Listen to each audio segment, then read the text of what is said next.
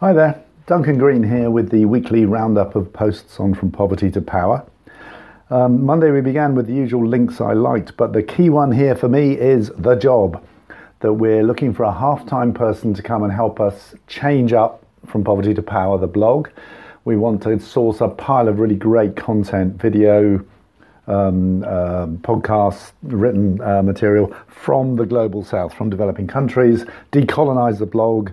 I should write less, just change it up, and we're looking for the right person. So if you think that's you, you've only got 2 days to apply, so get a move on. There was also a Christmas list of books for campaigners. Tom Baker produced the list, which was a bit male, but then various people chipped in, some women authors as well on similar topics. So if you're looking for the ideal gift for your campaigner friends, have a look at those books.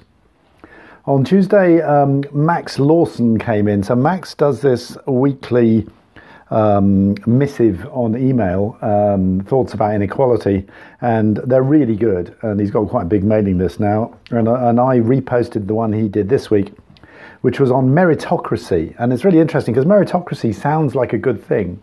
But when you think about it, it's actually just another form of discrimination. Why should people do better just because they do better at school? Does that make them better people, more deserving of wealth and success? So there's a question here about whether meritocracy is the new aristocracy. Is it actually a source of inequality? Which I thought was really interesting.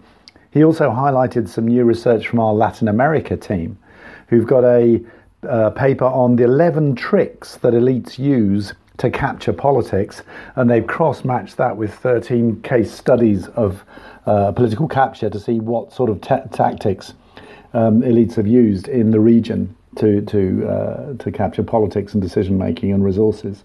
So nice piece there. On Wednesday, I wrote up a big discussion I was in last week at UNCTAD in Geneva on how does the UN become a thought leader, because it's been a bit overtaken by technology really, as well as politics and events. So, 20 years ago when I sort of came into the development business, the big moments of the year were these big doorstop reports, the Human Development Report, the World Development Report, and the Trade and Development Report from UNCTAD. All three of those reports are still coming out, but they're not making nearly the impact they were. It's a shame, because when you go back and you reread the latest Trade and Development Report, it's beautifully written, it's well crafted, but it's like a sort of Victorian essay, and people just aren't reading it. And the reason, I think, is because it's too long. So the overview is 27 pages, and people's attention span has got shorter, and the UN is not very good at doing all the other stuff, the infographics, the blogs, the social media, and it's getting very frustrated because it thinks, this ought to be the moment. Globalization is clearly in trouble. It's been critiquing what it calls hyperglobalization for 30 years. But now the debate seems to be between the hyperglobalizers and the sort of chauvinist nationalists. And they can't, they're getting very frustrated that no one's taking any notice of these great ideas and great analysis that the UN has been doing over the decades. So we had a big discussion on how it could try and change its approach so that its narrative actually cuts through, and that's on the Wednesday's post.